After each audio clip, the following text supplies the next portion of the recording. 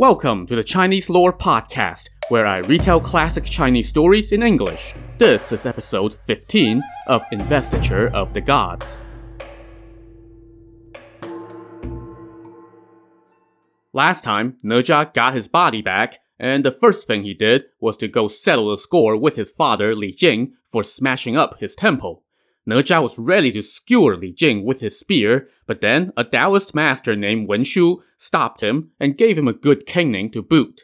Then Ne Zha's master, Fairy Primordial, showed up and told his disciple to cut it out and told Li Jing to go on home. But once Li Jing left, Fairy Primordial told Ne Zha to go on back to his cave and that he would be along shortly. Well, as soon as Ne Zha was out of earshot of his master, he resumed his quest for patricide and vengeance. Soon, he saw Li Jing up ahead. Li Jing was using the earth element to fast travel when he suddenly heard Ne Zha yelling at him from behind. He lamented to himself, "Looks like that priest did not keep his word. If he was trying to save me, then he shouldn't have let Ne Zha go. And yet, he let Ne Zha go right after I left. How is this helping me? Ugh, what should I do now?" Li Jing was panicking when suddenly he heard someone call out from the top of a hill. "Is that Li Jing down there?" Li Jing looked up and saw another Taoist priest leaning against a pine tree and a rock. "Master, yes, I am Li Jing. Why are you in such a panic? Ne Zha is hot on my trail. Please, save me." "Come up here and stand behind me, and I will save you," the priest said. Li Jing scrambled up the hill and hid behind the priest. While he was still panting, Ne Zha showed up at the bottom of the hill and saw the two of them. He rushed up the hill, and the priest asked if he was Ne Zha.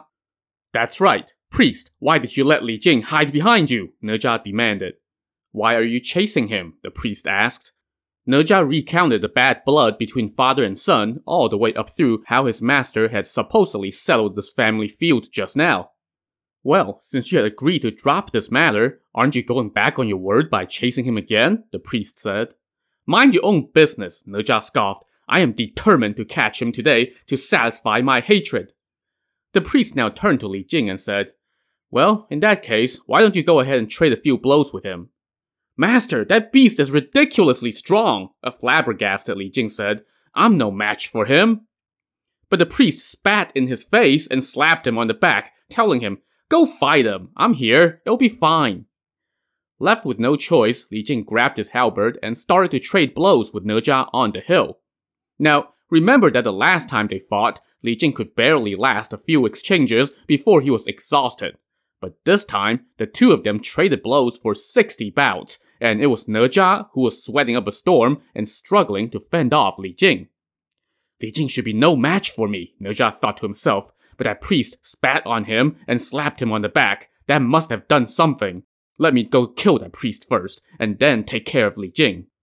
So Ne Zha suddenly leaped away from the fight and stabbed at the priest, but the priest opened his mouth and immediately a white lotus appeared and blocked the spear. "Li Jing, hold off the spear," the priest said, and Li Jing immediately did as he instructed.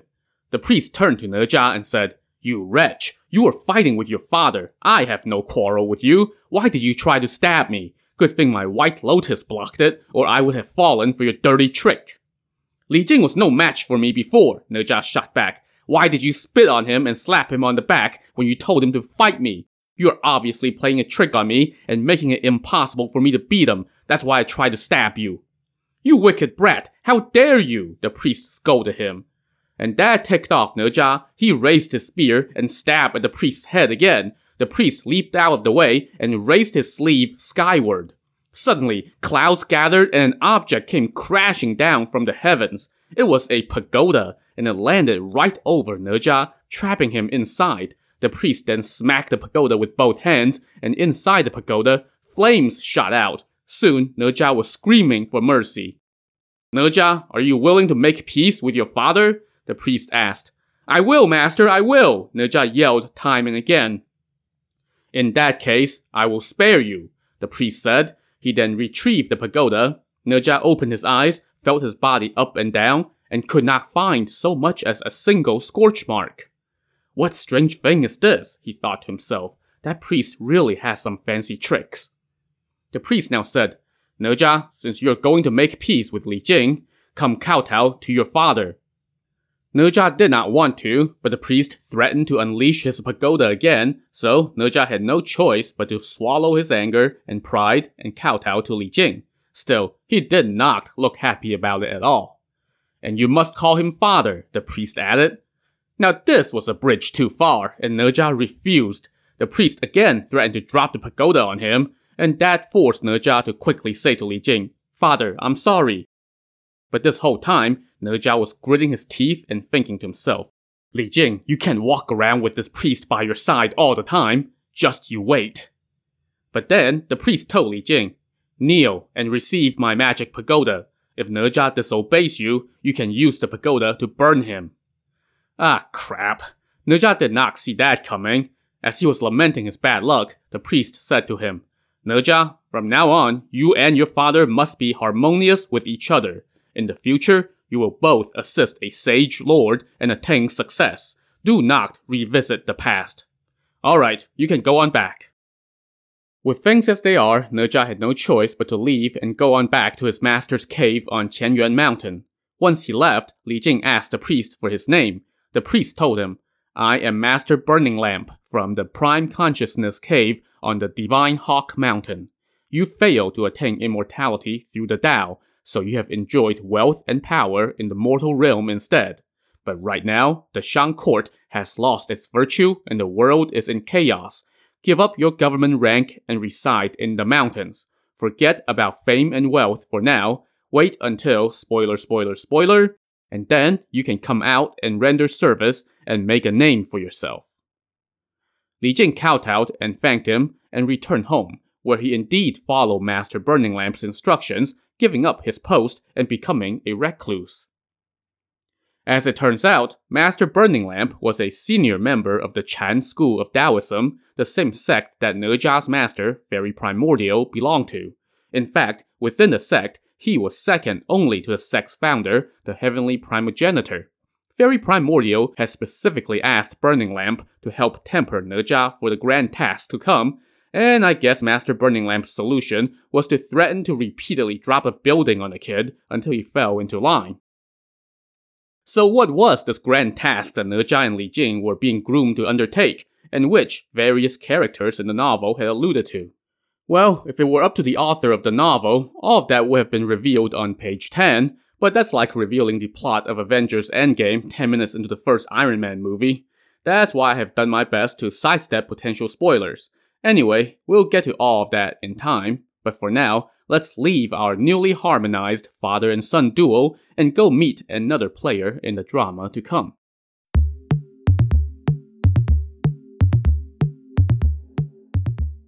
As I have mentioned, the founder of the Chan sect of Taoism was a powerful immortal named Heavenly Primogenitor. He resided in the Jade Emptiness Palace on Kunlun Mountain, where he instructed disciples in the ways of the Tao, or the Way. One of those disciples was a man named Jiang Ziya, a guy who, by all accounts, tried really hard and studied the Tao diligently, but, bless his heart, just wasn't very good at this. One day, Heavenly Primogenitor summoned Jiang Ziya and asked him, "How long has it been since you first came here?" "Your student came here when he was 32, Jiang Ziya said. "I am now 72. "You have a poor lot in life," Heavenly Primogenitor told him. "It will be difficult for you to attain immortality through cultivation of the Tao. You should instead enjoy the pleasures of the mortal world. Right now, spoiler, you should leave the mountain, and more spoiler, that will ensure that the 40 years that you have spent here don't go to waste. This is no place for you to stay long term. Pack up and leave as soon as you can." No place for me to stay long term, huh? Maybe you could have told me that sometime in the last 40 years? "Master, I really am committed to pursuing the way," Jiang Ziya pleaded. "I have dedicated years to it. Even though my cultivation has been as insignificant as throwing a needle into the ocean, I hope you will exercise compassion and point me in the right direction. I am willing to stay here and continue to do my best to cultivate my Tao. I would not dare to yearn for wealth and rank in the mortal realm. I pray that you will retract your decree." But Heavenly Primogenitor told him, "This is what your destiny holds. You must listen to heaven. Do not disobey its will." Jiang Ziya, however, still lingered, unwilling to give up the thing that he had pursued for decades. But one of the Chan sect's senior members, Immortal of the South Pole, told him, "This is a rare opportunity, and you must not let it go. Besides, this is what heaven has preordained. It is impossible to dodge your destiny. You may be leaving now, but once you have attained success, you can come back." Sure, that's easy for you to say. You have tenure. But in any case, Jiang Ziya had no choice but to pack up his stuff and go.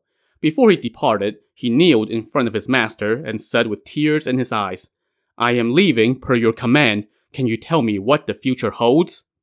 Heavenly Primogenitor said, "I have 8 lines of guidance for you. You will understand when they come to fruition."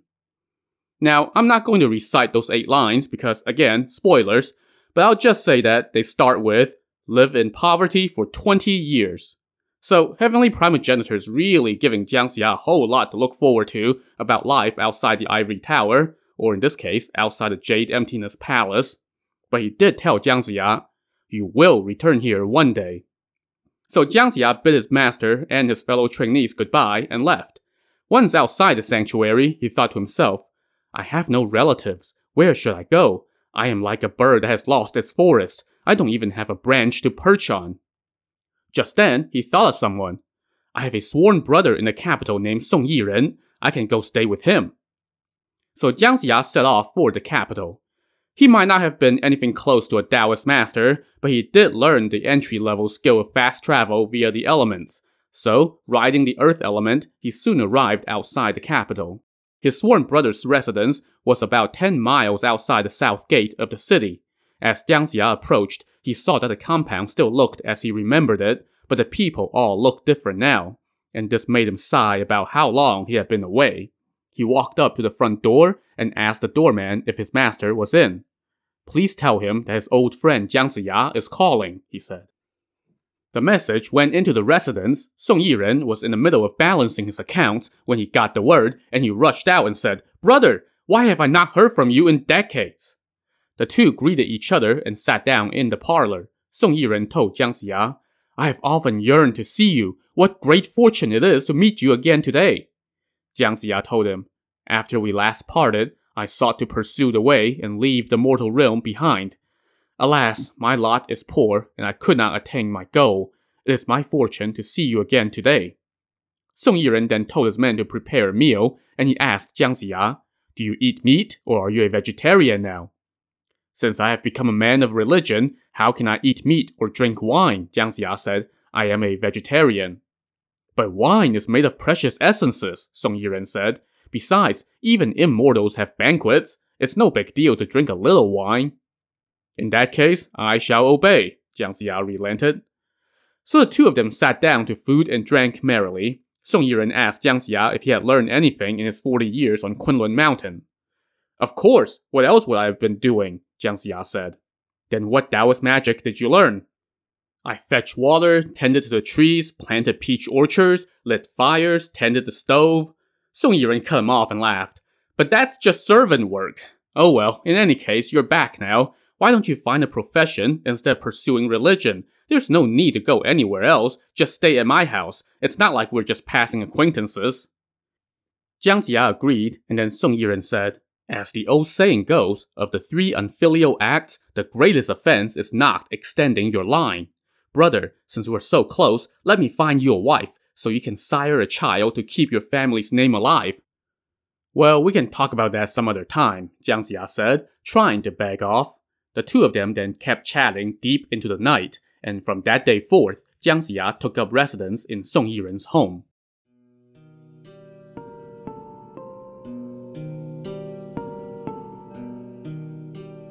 The next morning, despite Jiang Ziya's best efforts the night before to sidestep his friend's suggestion of marriage, Song Yiren set out, determined to find his friend a wife. He got on his donkey and rode to the home of a local squire named Ma. Squire Ma came out to greet him with a big smile and asked what he was doing there. "I have come to propose a match for your daughter," Song Yiren told him. Squire Ma was delighted, and they sat down to tea. He then asked about the match. "He is a native of Xuzhou on the coast of the Eastern Sea," Song Yiren said. "His name is Jiang Ziya, and he has been a close friend. He would be the perfect match." Well, since you're proposing it, it must be right, Squire Ma said. And so it was agreed. Song Yiren handed over 4 silver ingots as a betrothal gift. Squire Ma accepted and treated him to a feast. After the feast, Song Yiren went home to tell Jiang Ziya the good news. Jiang Ziya was just wondering where his friend had gone all day. When Song Yiren got home, the first thing he said to Jiang Ziya was, "Congratulations!" "What are you congratulating me about?" Jiang Ziya asked. "I found you a perfect match today," Song Yiren said. "But today is not an auspicious day," Jiang Ziya fretted. "Don't worry about it. Heaven blesses a good man," Song Yiren reassured him. "Which family is she from?" "She is the daughter of Squire Ma Hong. She possesses both talent and beauty, a perfect match for you, and at age 68, she is still a virgin." Song Yiren now laid out wine to congratulate Jiang Ziya. After they drank, he encouraged Jiang Ziya to pick a good date for the wedding. Jiang Ziya dutifully complied, and so it was done. On the selected date, he wed Lady Ma. Song Yiren hosted the wedding feast and invited all the neighbors to witness the joining of the couple. But there were problems to this marriage right from the get-go. Jiang Ziya spent his days lamenting how he had failed in his cultivation of the Tao. That weighed on him heavily, and he was in no mood to romance his new wife. For her part, Lady Ma knew not what troubled her husband, and so she just assumed that he was impotent and useless. Soon, 2 months had passed, and Lady Ma asked Jiang Ziya, "Is Mr. Song your cousin?" "No, he's my sworn brother." "Ah, I see. Well, even if he were your relative by blood, every feast has an ending. While he's still alive, you and I can live here untroubled. But what about when he's gone? What will we do then? As the saying goes, a person born into the world must be independent and support himself. You should do some business, so that we have something to fall back on in case of calamity." "You're quite right," Jiang Ziya agreed. "Well, what do you know how to do?" Lady Ma asked him. "I have been studying Taoism on Kunlun Mountain since I was 32, he said. "I don't know how to do any worldly business. The only thing I know how to do is make rakes." "Well, that could be a good trade," she said. "And we have bamboo in our backyard. Just cut some stalks and use the splints to make rakes, and then you can sell them in the capital. It would bring in a little bit of money." Jiang Ziya did as she suggested. He cut some bamboo, made some rakes, and carried a load of them into the capital to sell. But he sat there on the street from morning to mid-afternoon and did not sell a single one. Figuring that he still had a 10-mile walk ahead of him to get home, Jiang Ziya decided to call it quits for the day. So he carried a load of rakes 20 miles in all that day, and when he got home, his stomach was growling, his shoulder was swollen from carrying the load, and he did not have a single sale to show for it. When Lady Ma went to greet her husband at the door, she saw that he had brought back the exact same load of rakes that he had taken out that morning. Before she could even ask, Jiang Ziya pointed at her and said, "You're not a good wife. You were afraid that I would hang around the house all day, so you told me to go sell rakes. They must not need any rakes in the capital. Otherwise, how come I couldn't sell a single one all day? And my shoulders are all swollen from the load." Really, man? You're gonna blame your wife for your failure as a salesman?" Lady Ma, however, was not one to humor such bad behavior from her man. She gave as good as she got. "Everyone in the world needs a rake," she shot back. "Why are you blaming me instead of yourself for being a crappy salesman?" The two of them traded some more barbs, and it soon became a full-on quarrel. Song Yiren heard them arguing and hurried over to ask what was wrong. Jiang Ziya recounted his failure at rake selling, and Song Yiren said, "Look, even if you had a family of 30, I can provide for you, much less just the two of you. There's no need for this." But Lady Ma said, "Brother Song, thank you for your kindness, but the two of us must have our own means of living. We can't just depend on you our whole lives." "Sister-in-law, you may be right, but there's no need to sell rakes," Song Yiren said. "I have so much wheat in my barn that it's starting to sprout. I can have the young men grind some of it into flour, and my brother can go sell that. Won't that be better than selling rakes?"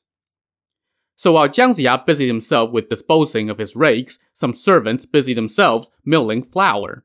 The next day, Jiang Ziya went back into the capital, this time carrying a load of flour. He walked all around the city, going past all 4 gates, and yet, once again, he did not make a single sale. By now, his stomach was growling once more. And I don't know if you know this, but a load of flour was probably much heavier than a load of bamboo rakes. With his shoulders aching, Jiang Ziya left the city through the south gate and sat down against the city wall to take a break, all the while lamenting his terrible lot in life. After a while, he got up to go, but just then somebody said, "Hey, you with the flour, wait up!" "I have a customer," Jiang Ziya exclaimed. He set down his load, and the man approached him. "How much flour do you want?" Jiang Ziya asked. "1 copper's worth." Well, that's a pittance, but a sale was a sale, and maybe it just takes this first one to turn his luck around. So Jiang Ziya opened his flour basket and started to scoop out some flour. But just then, he heard someone behind him shout, "Hey, flour peddler, get out of the way! There's a horse coming!" Jiang Ziya turned around and saw a horse galloping right at him. As it turns out, Huang the Flying Tiger had been training the army in the nearby camps, and one of the horses got startled by the sound of the explosive signaling the end of training. The horse broke its reins and took off. Seeing the horse coming right at him, Jiang Ziya quickly stepped out of the way, but when he had set down his load to scoop out flour, he had put the rope that he used to carry the flour baskets on the ground. As the horse dashed by, its hoofs caught the rope, and next thing you know, the 2 baskets of wheat flour became airborne. When the dust had settled, Jiang Ziya was covered from head to toe in flour. And just to top it off, his one would-be customer saw that he was now wearing his merchandise and decided to take his business elsewhere.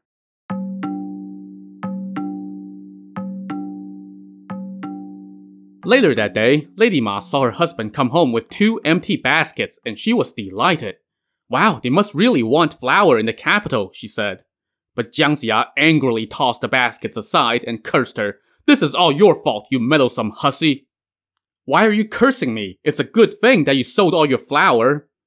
"I carried the whole load into the city, and it took until the afternoon to sell a single copper's worth." "But you came back with empty baskets. Did you sell the rest on credit?" "No, a horse got tangled up in the rope and dragged the baskets and it got all over me. This is all your fault, you hussy." Before he finished cursing, Lady Ma spat in his face and scolded him. "Why are you blaming me? You're the useless one. You're nothing but a rice bucket and a clothing sack. All you know how to do is eat and wear out clothes." "You hussy, how dare you spit on and curse your husband?" Jiang Ziya fumed. "Honestly, dude, you're getting off easy for being horrible to your wife to cover up your own feelings of inadequacy. And I'll just say now that the book never really buys it back. We never get a redemptive arc from Jiang Ziya in his dealings with his wife, and in fact, the book seems to end up on his side of the argument. Sigh, what are you gonna do? This thing was written some 400 years ago. As the couple quarreled again, Song Yiren again intervened and asked what happened. Jiang Ziya recounted that day's misadventure, and Song Yiren laughed and said, "What's a little bit of wheat flour worth? There's no need for the 2 of you to act like this. Brother, come with me." So Song Yiren brought Jiang Ziya to his study, and they sat down. Jiang Ziya said, "Brother, thank you for your kindness in helping me. I have such bad luck. I fail at everything. I'm really ashamed." "A man is controlled by destiny, and a flower only blooms when the time is right," Song Yiren said. "As the old saying goes, even the Yellow River becomes clear at some point, so how can one's luck not change?